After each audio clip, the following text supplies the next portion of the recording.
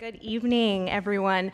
So I'd like to welcome you all warmly on behalf of the Center for Theology, Women, and Gender here to Princeton Seminary to our first keynote address, which will be delivered by the Reverend Mihi Kim Court in just a moment.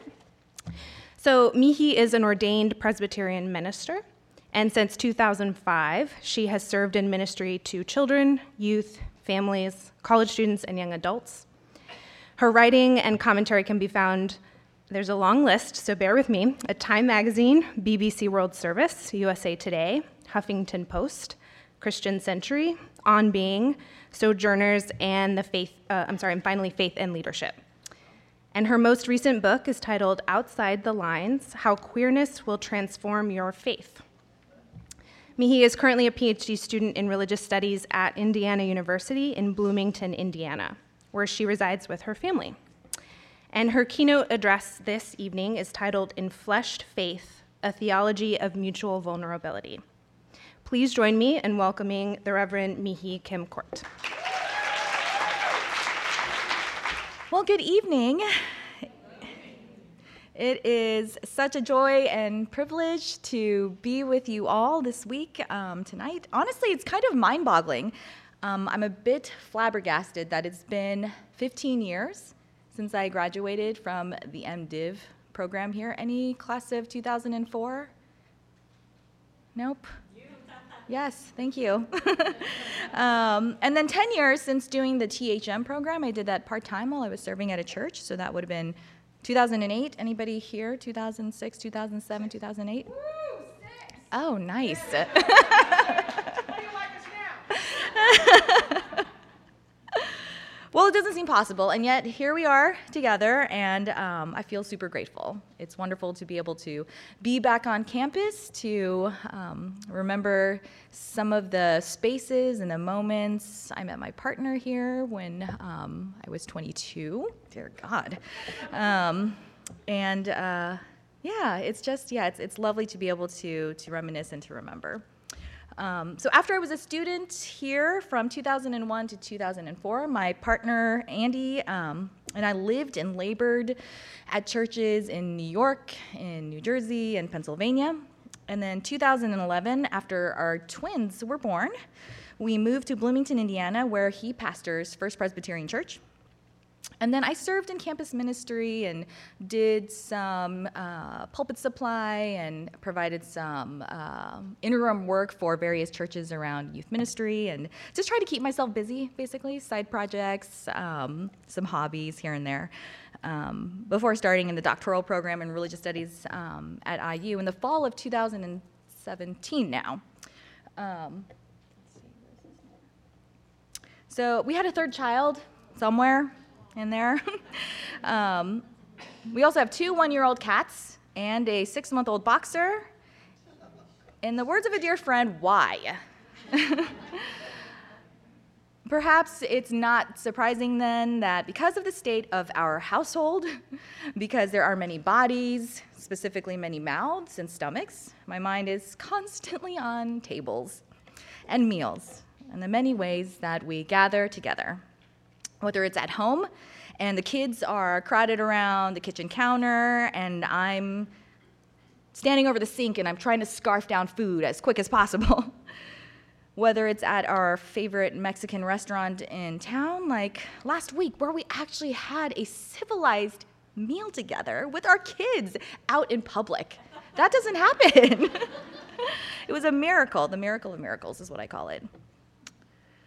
Whether it's around the communion table, whether it's around the coffee table, whether it's around conversation. I cook and feed people actually a lot like my mother. She's a little frantic, a little desperate, very singularly focused. She kind of barks out orders. There's a sort of urgency to her cooking, some anxiety, but always, always a desire to give and love as much as possible in that offering. And so my hope and my prayer is that what I offer today will give you a little nourishment, a little sustenance for the journey. So again, I've titled the theme for this evening's conversation as Enfleshed Faith. a theology of mutual vulnerability. What I want to do for the next little bit is spend time on a few ideas that will hopefully spark some conversations as we think through what is the church?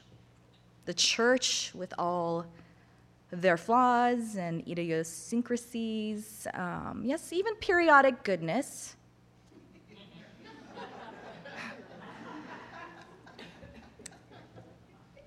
And then what is our role? What is our peculiar role in the church? And I use the word peculiar very intentionally as a way to gesture toward the queerness of our vocation. So some of you may know a little about my story.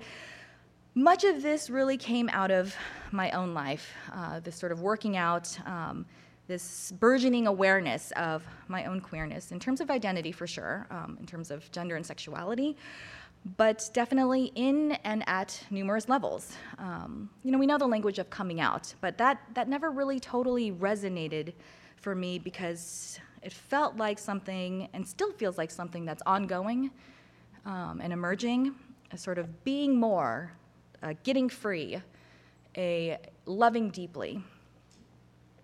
But my coming out, or I should say coming into my own queerness, was a discovery of a kind of mother tongue, a first language, this kind of in utero language, that mother language of love, of expansion, of possibility, a language of queerness. For sure, the theories, the stories, the projects, all of that ruptured my experience and perspective. It unformed my worldview. It unformed the scripts of convention and tradition that I had internalized, i.e. what it means to be a girl, what it means to be a woman, what it means to be a pastor, what it means to be a citizen, what it means to be human. And all of that, then these stories, the language, reformed me. And I think of Psalm 139 for some reason. There was a group of us that read some of Mary Sidney's poetry around her Psalms. And Psalm 139 happened to be one of them. So what I discovered is the magic.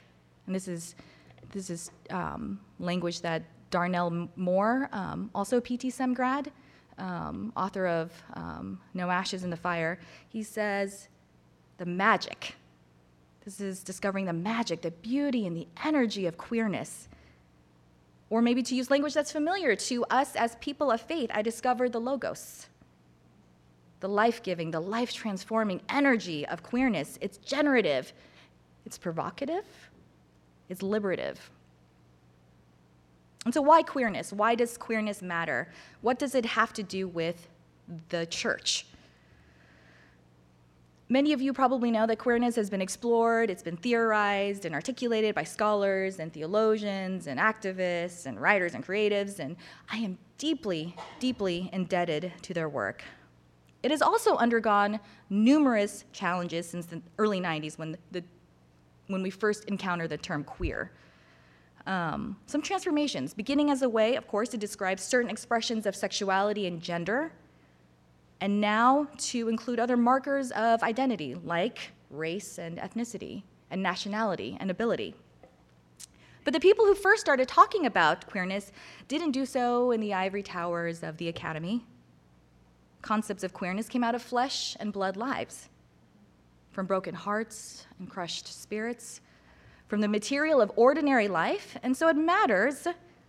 Queerness matters for those trying to live, but dying because of who they are and who they love.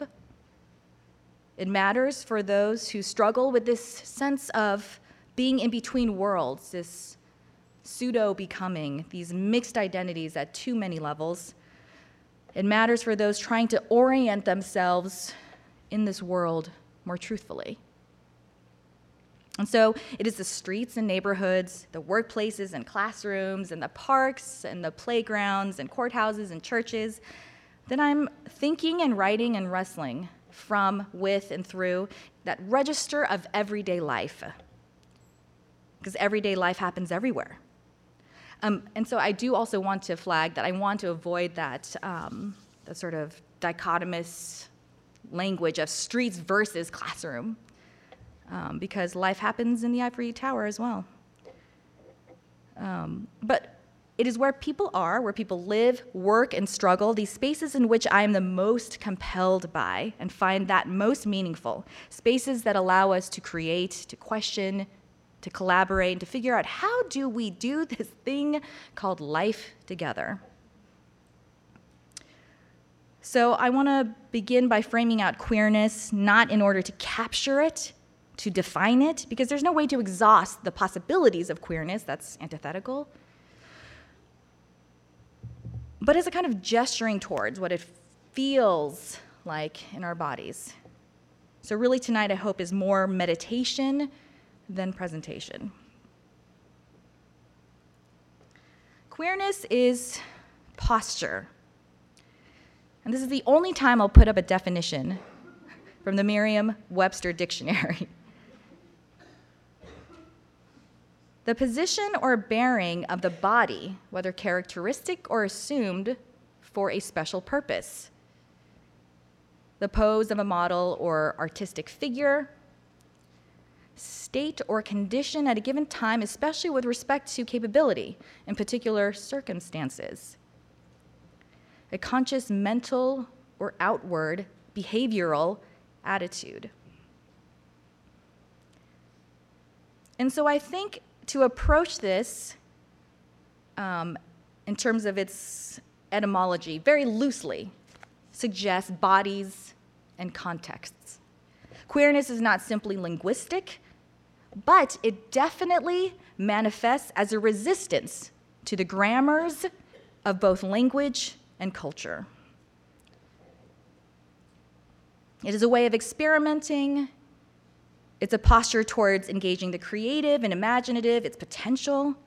It transgresses boundaries and allows us to be without label or category. It is at odds with the normal, the legitimate, the dominant. It is somehow both particular and expansive. And it's more space, not a singular identitarian category or simply a social or political project or even a methodology, but a space for all people to find genuine and authentic footing in relation to one another. To the queer theorist Jose Esteban Munoz, queerness was not a label people could claim, but a complete reimagining of how people could be. He says we may never touch queerness, but we can feel it as the warm illumination of a horizon imbued with potentiality. And that comes out of his book, Cruising Utopia. Queerness is playfulness. It is experimenting, a mixing and mingling, a throwing out of the manual. It is recognizing the Holy Spirit, that wild child of the Trinity, in our wildest imaginations. It's surprising and catches you off guard. It makes space for dress up and acting, pulling out all the pots and pans, banging on the tops, and then running around the house using them as superhero shields. That has actually happened in our home and happens regularly. It is trial and error. It is cannonballing into the waters of definition, those definitions of identity, and then splashing water into the face of what is divine and human. And it always tends toward a dynamic generosity, a grace that allows for mistakes and failures because our lives are richer when we hold all of what is human. Queerness is practice. It is an ethic, something that is practiced and experienced, that has intention behind it. For some, it is an expression. For others, it is a choice. For others, still, it is advocacy. For others, it is survival. It is always personal. But it has to be social and political.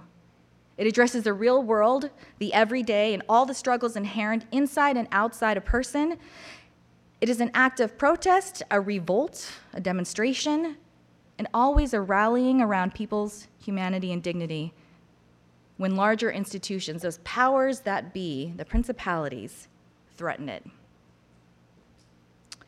I had a suspicion that I was queer in college, but I tried to tamp it down. And I think it may explain why that as a college student, I was involved with an abnormally, unusually high number of Christian communities.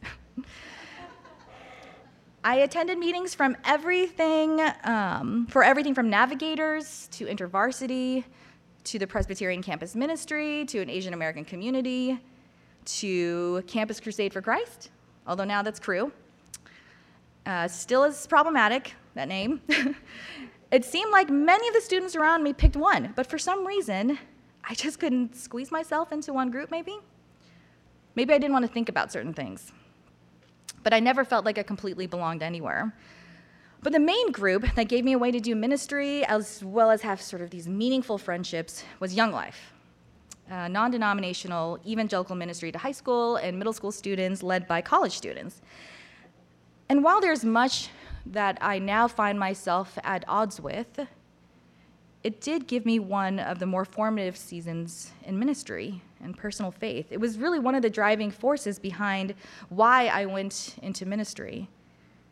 I was 19 or 20 with other 19 and 20-year-olds being trained to do this very strange and risky thing of loving people. And in that, we were encouraged to immerse ourselves in theology and the language of our faith. And so I remember at the time there were a handful of books that made the rounds in the group. Lovely spiritual memoirs by Brendan Manning, Bible studies on various books, classic works including Oswald Chambers' My Utmost for His Highest. Anybody? Yeah. All these shaped my faith. And then there was one book by John Piper. It was called Desiring God. Anyone remember this one? Oh God, I see some cringy faces. Honestly, I never fully read it. I pretended I did. When I finally got my hands on it, after so many people raved about it, I was entering my senior year in college. And not only was I feeling senioritis and a little of the sort of smug know-it-all that comes with getting ready to graduate and take on the world, my head was stuffed to the gills with theories on religion and philosophies and anthropologies. Parts of my mind were also awakening to some glimmering questions around race and gender and sexuality.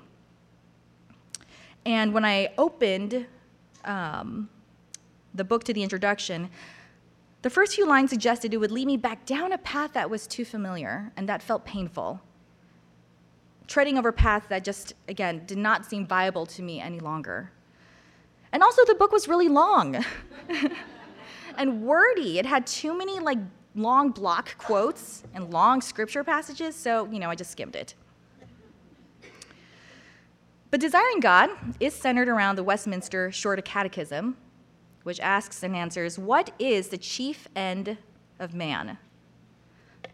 To glorify God and to enjoy him forever. This is one of the main confessions or statements of faith for those who belong to the capital R Reformed faith. I cannot read that question and answer without hearing the trembling voice of our sweet little white Sunday school teacher. My immigrant church rented space from a congregation that was dying out, whose minister had passed away, and she was his widow. And she loved our little Korean church. She was there every Sunday trying to make this sort of unruly group of second-generation Korean American children recite it together as a start to our Sunday school lessons. But I never really gave much thought to the words, how glorifying God and enjoying God were connected.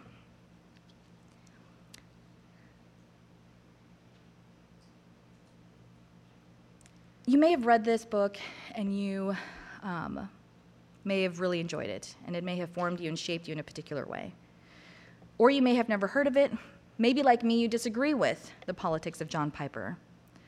Either way, there is one thing I did glean from his notion of Christian hedonism. It was that enjoying God was a way to glorify God.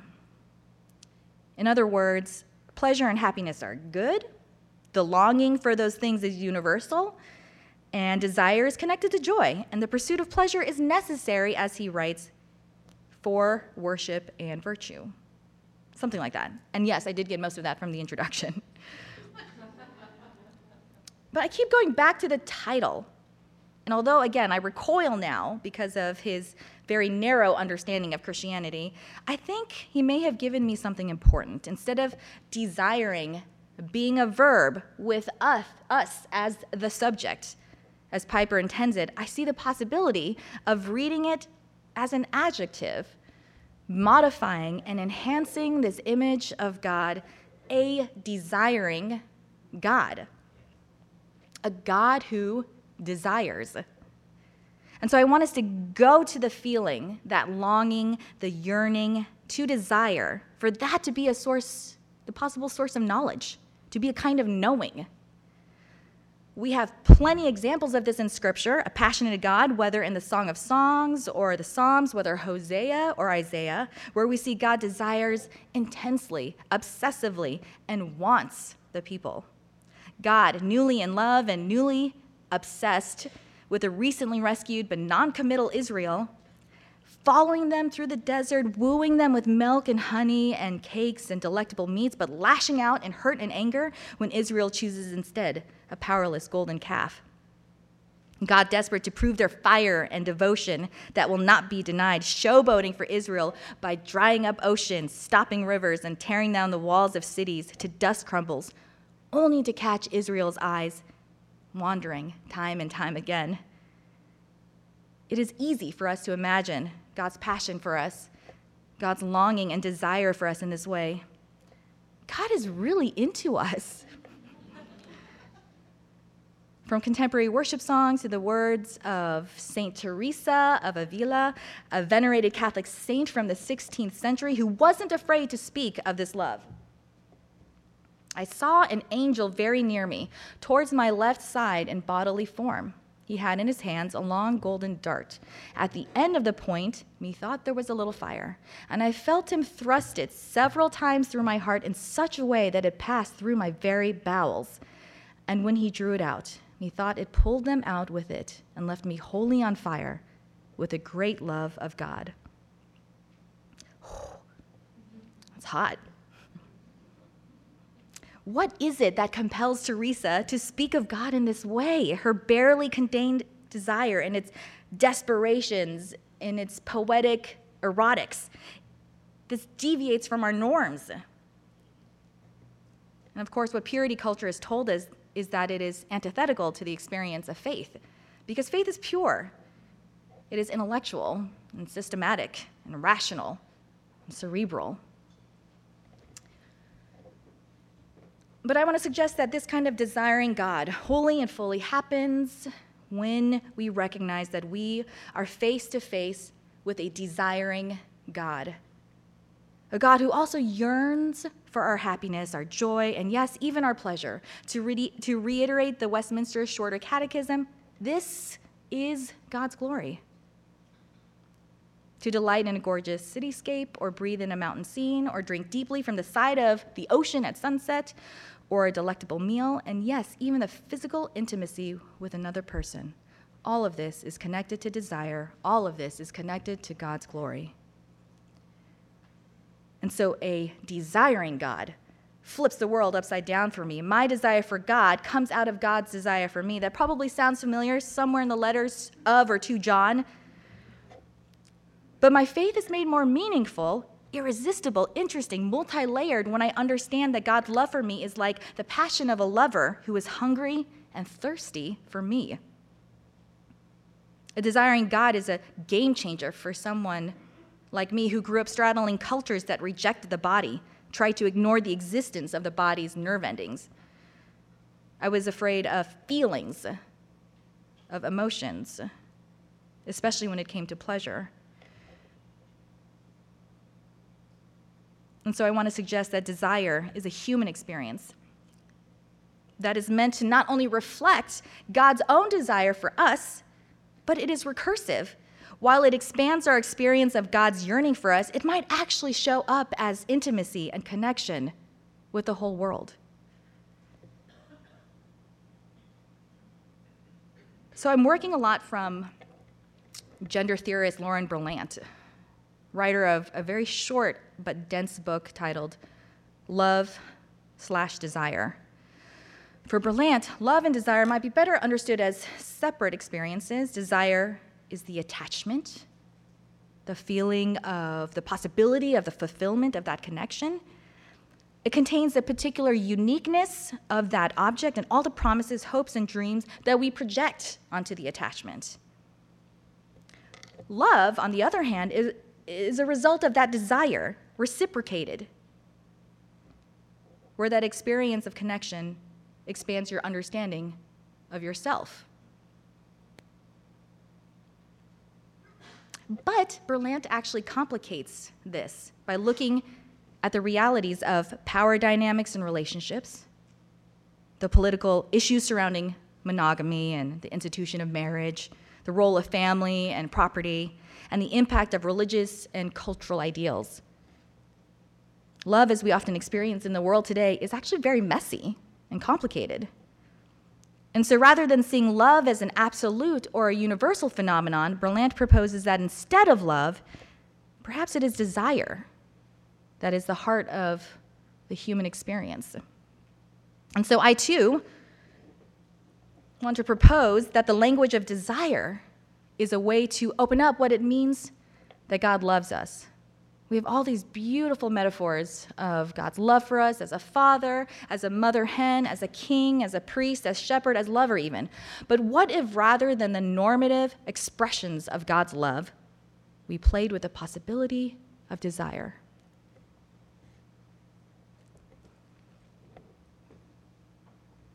Because love sometimes seems more like institutionalized desire, as desire that is captured and packaged and commodified, fraught with conventions and rituals and traditions and regulations, straight-laced and missionary-style love. But queering love, is that another way? In other words, what I'm saying is recognizing desire behind love, under love, before love, might be a way to breathe new life into a fire that has run out of oxygen. Desire might give us a more fuller, audacious picture of who we are, albeit one that requires more intentional engagement, discernment, and communication. And love is just one way we know about it, and we live it out. What a person desires tells the truth of their being. This was in a line in a movie directed by Deepa Mehta called Fire. Desire frees us to see our innermost being, and that shines a light into the caverns of each person around us. And when the desire is given space for expression, all our existing boundaries dissolve away. And these are boundaries not just between people, but the kinds of lines that are drawn around individuals, marking off who we think we are or should be and what that looks like. When desire, though, is rooted in flesh and blood bodies and intimacies in all its varied forms, it is an expression of faith in a God who originates and also reciprocates love. And that love is called out in its fullest expression in all our relationships. And so queer intimacies are a gift. They're radical expressions of desire that open up traditional definitions, and they invite us into understanding our humanity in new ways.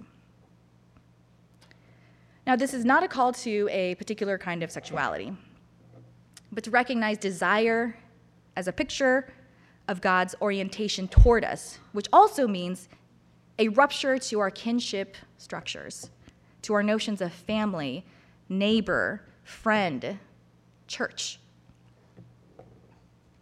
If God loves us, desires us, with the kind of feeling and commitment and passion that is uncontainable, whether by language or category, i.e. a queer love, then this posture that exceeds our language, our metaphors, our linguistic containers, this posture is what it means to not only live faithfully, live courageously, but to live in reciprocity and mutuality with this desiring God.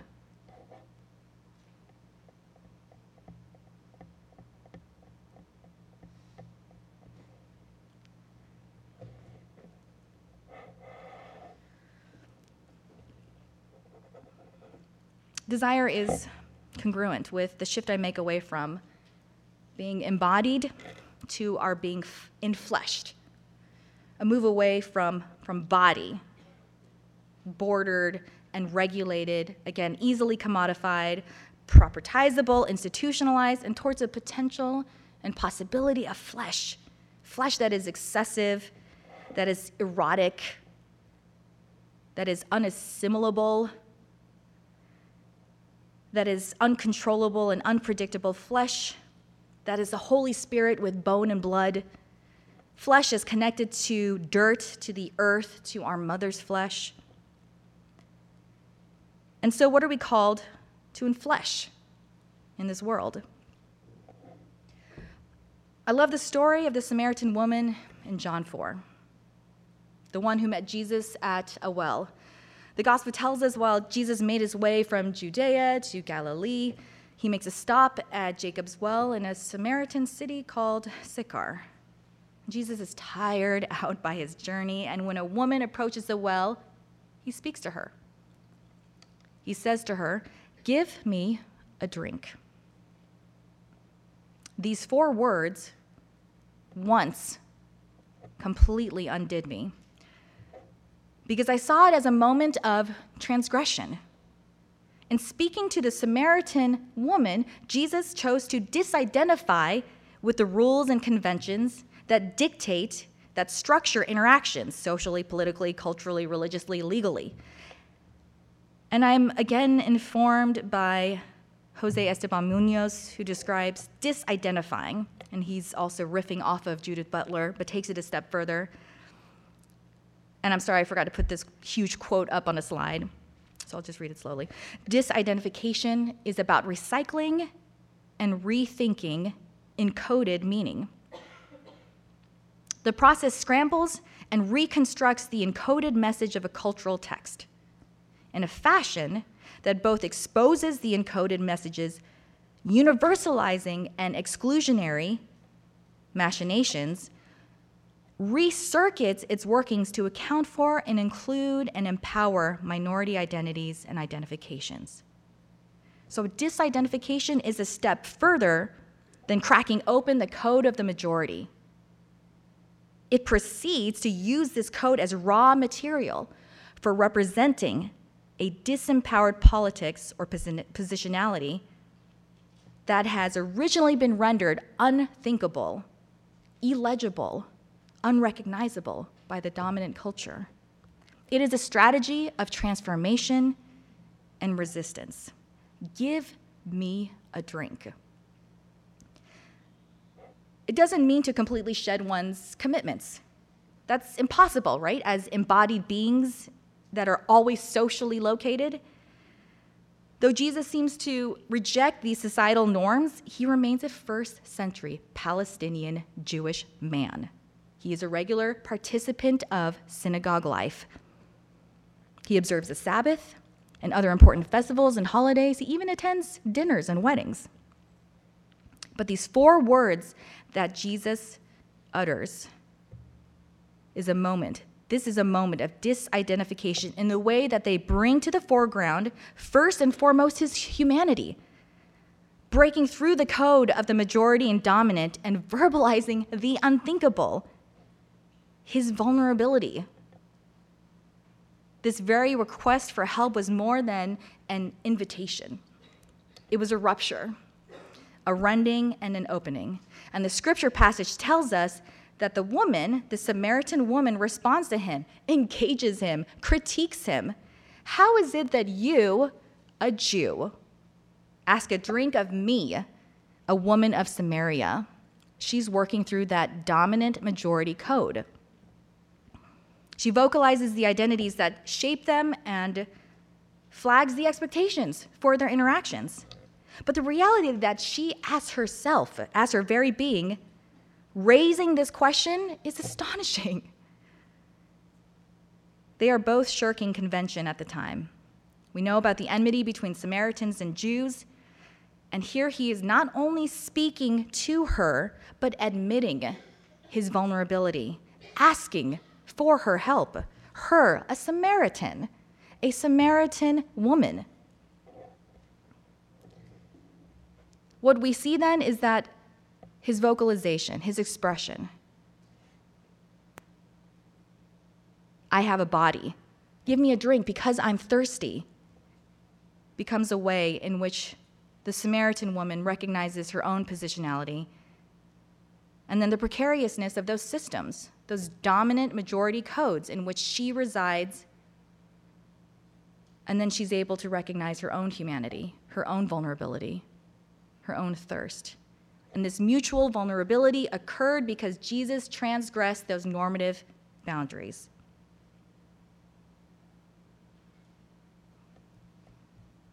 Having a body matters. Being flesh and blood matters. It's the experiences our flesh goes through, large and small, both the trauma and the daily nudges and collisions from the external world mapped out on our bodies. All of this makes us human and divine.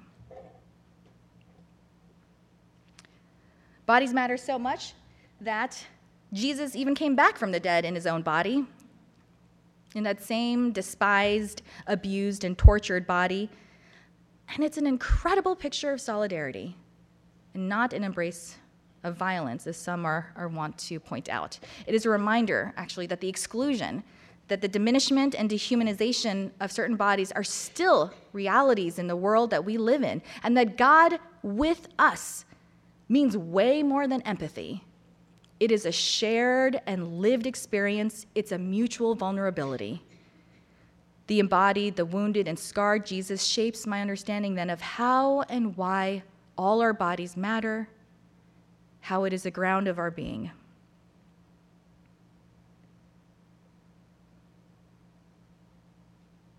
Since I began with food, I wanted to circle back around to food, or what is connected to food, and that is what it might mean to enflesh our faith in this world, that is in terms of hospitality.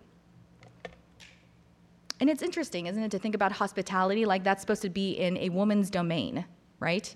Like you never hear of questions about who's serving, I don't know, the coffee, like in a session meeting.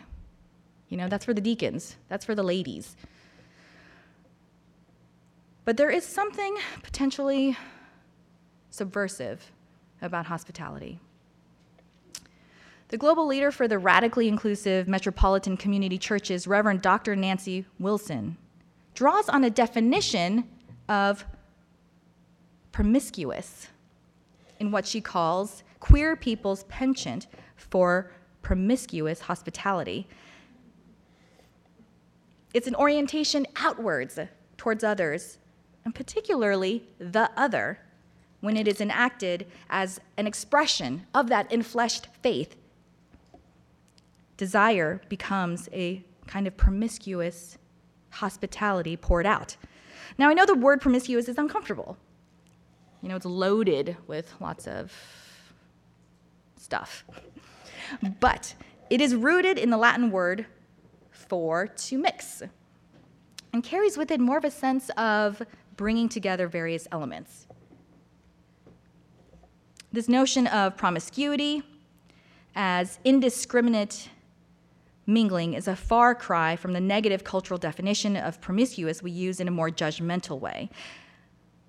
And so I want to suggest that to queer hospitality invites us to think beyond concepts of welcome and even inclusion, so that people are not simply objects of certain outreach programs, additive and supplemental to our community. Queering hospitality is about deluge and excess, making space for the Holy Spirit to blow open all the doors in human action and interaction, in human connection, in that moment of human contact.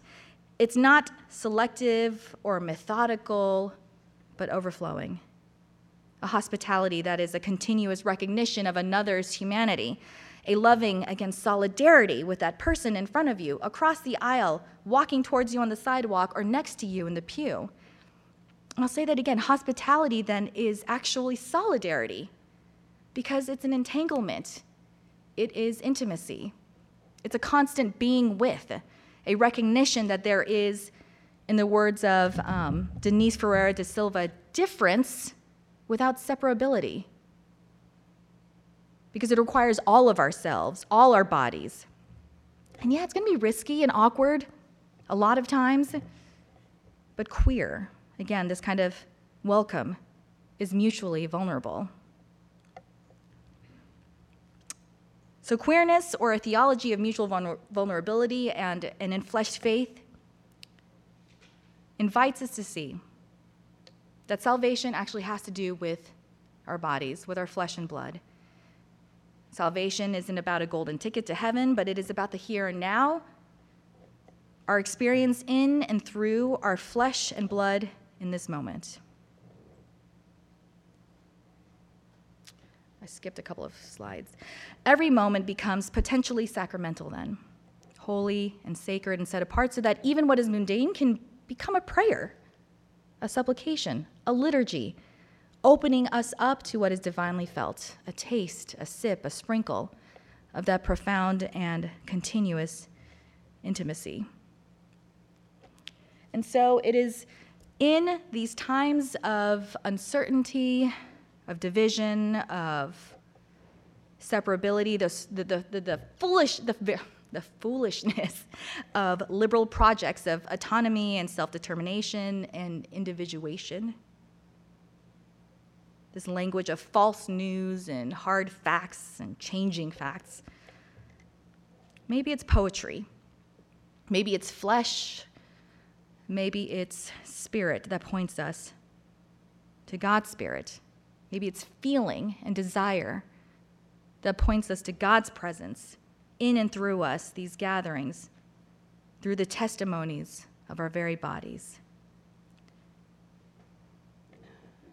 And perhaps what is true is not that we are meant to have this system of consistent desires and steady ambitions, as if each person is a metaphysical being totally aware of oneself at all times, unless maybe that person is a bodhisattva or Gandhi. The rest of us, regular humans, are each an amalgamation of stories and dreams, histories and genetics, easily affected by lunar cycles and barometric pressure and sunshine. We're made of stardust, as one scientist likes to remind us. Each of us is a complicated mashup of ancestors and cultures and ideologies and time periods. But we are created in flesh and blood, in the image of the one who is named I am who I am, and somehow called to that same work of creation, of formation, of infleshing, of imagining, of redeeming, of calling out, of sanctifying, of living and moving and breathing throughout this world.